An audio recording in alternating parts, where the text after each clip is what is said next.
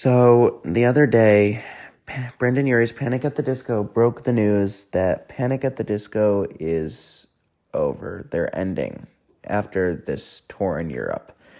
Um, it's it's quite respectful, and I can even admire it, but at the same time, I feel crushed.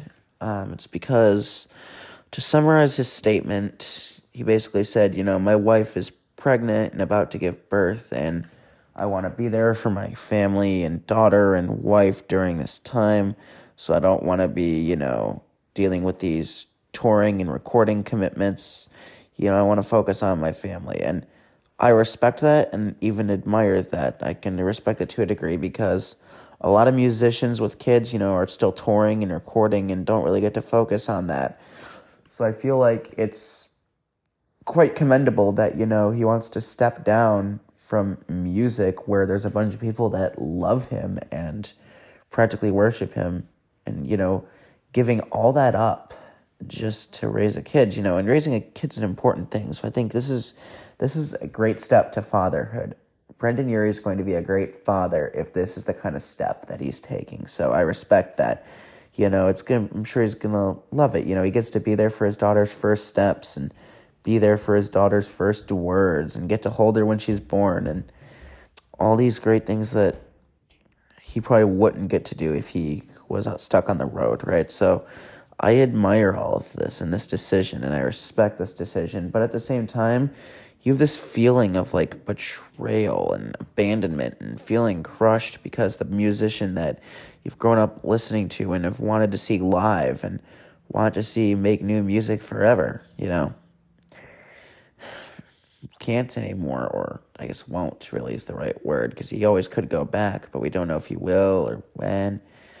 There's a lot of unanswered questions right now for a lot of fans, and say what you will about Brendan Urie and Panic at the Disco, a lot of people have those accusations. There's accusations about him out there, but, for one thing, we don't know if they're true. They're just rumors, accusations, rumors, whatever you want to call them. They haven't been taken to court or proven in court, so I'm not going to go based off what the internet says.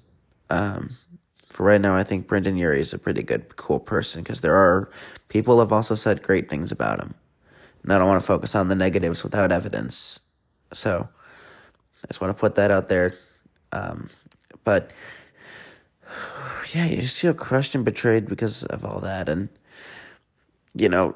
a Fever You Can't Sweat Out, Panic at the Disco's first album, which had, I Write Sins Not Tragedies, played a big role on my childhood because the 2000s was a great time. I was born in 2003, so, there were a lot of notable songs that came out of my childhood, and I Write Sins Not Tragedies was one of them, along with, Skater Boy by Avril Lavigne. Nickelback's How You Remind Me was pretty big. I grew up on things like Fall Out Boy with Sugar We're Going Down, and there was Paramore I grew up on, all kinds of, pop punk rock bands. Green Day's American Idiot was a big one for me. It was probably my favorite album at one point when I was a kid. So you just feel this feeling of the person that you've been listening to from a music standpoint your whole life. You just realize that you might never get to hear him make new music again. There's always that excitement behind a new album or a new song, and you don't get to feel that excitement now. I've also wanted to see him live, but his last tour is in Europe, and I live in the United States. And if I had known that this was his last tour, I probably would have gone to see them on the Viva Las Vengeance tour, which is the last Panic album that just came out, they've had a great run. 7 studio albums and several number one hits. Say what you want about his later stuff when it became what it was, but Panic at the Disco to me has always been great.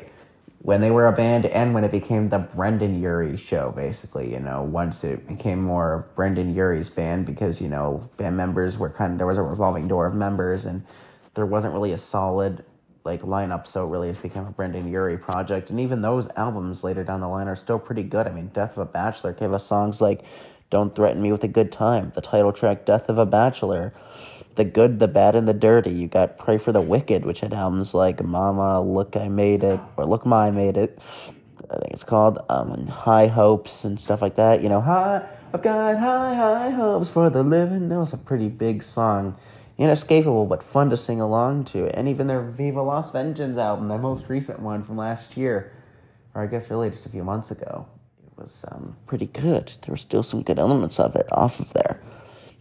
And to announce your, I guess, retirement, there's still unanswered questions. I don't know if it's retiring the Panic at the Disco name or retiring period. But to announce this while you're still riding your big album cycle, you're still riding on that, and to announce it now, man, really breaks a lot of people, I guess. I feel that. A lot of 2000s kids on the internet right now, are talking about how we're basically crushed and broke from what we've just, been told. So just wanted to kind of, I guess, relieve my stress here on the podcast and kind of let out my feelings, because I don't really know who to say them to, I don't have a lot of fans that are into them. Because of the rumors about Brendon Urie without solid proof, a lot of people just think he's a shit human being, and none of my friends really want to talk about him or the band. So the podcast is really my only outlet to really come out and say it among other fans of the band, because there's probably some that listen to this podcast, come among you guys and just say how I feel, It's definitely one of my least favorite things is that whenever a musician is accused of something without solid evidence in a court or whatever, and people just go based off what people say, they suddenly hate not only the musician but now also their music for it. And I don't get that. You should be able to enjoy the music separately from the person themselves. And if you can, if they're a good person, you can like the musician as well for and respect and love them on a personal level, but you shouldn't tie it to the music, because then when you hate one of them, either the music or the musician, then you're going to end up hating both if you do that. So that's the wrong way to have a listening experience. But Brendon Urie seems like a pretty kind, respectable guy. I've heard good things about him.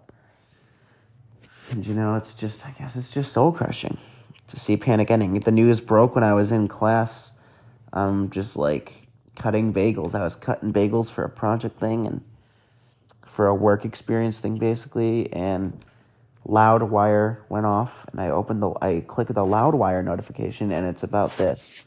Just announcing, Brendon Urie announcing the Panic at the Disco disbandment. There's so many unanswered questions, is how I feel right now. He says it's the end of Panic at the Disco, but does that mean it's the end of the Panic at the Disco name, or is he going to do solo music under the name Brendon Urie? I mean, he calls it closing a chapter of his life, but could there be a new musical chapter that opens up involving a solo career? We don't know. I'll definitely make another episode talking about this. I'll make another episode of the podcast if I find out, if he updates us and lets us know. You guys will be the first to know. I'll summarize his statement if there is one. But for right now, this is all we know, and I just want to react to this while it's fresh and new. Thank you so much for listening if you did. You can definitely talk about this on Spotify. Obviously, you can write anything you want.